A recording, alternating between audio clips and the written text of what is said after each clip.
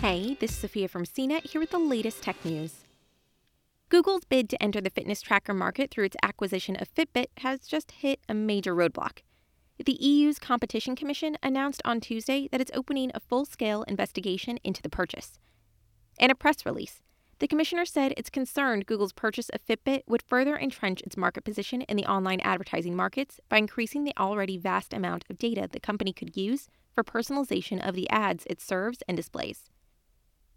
The tech giant announced its $2.1 billion acquisition of Fitbit in November and has been actively trying to avoid such an investigation by the EU. In a bid to secure approval, Google promised last month that it wouldn't use customer health data gleaned from Fitbit for ad targeting.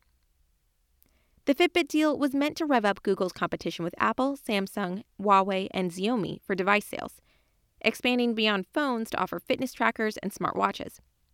Fitbit previously dominated the wearables market, but it has slowly been overtaken by the Apple Watch and other competitors.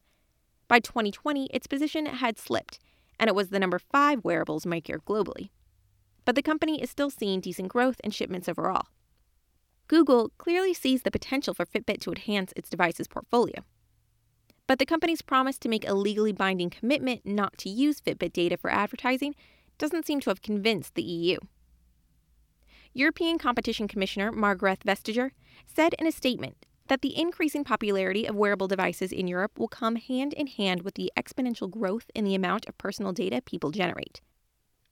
Google is no stranger to dealing with the EU antitrust investigations.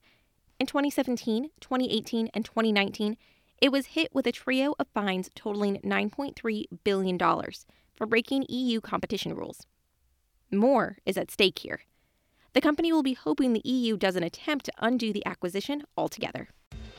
For more of the latest tech news, visit cnet.com.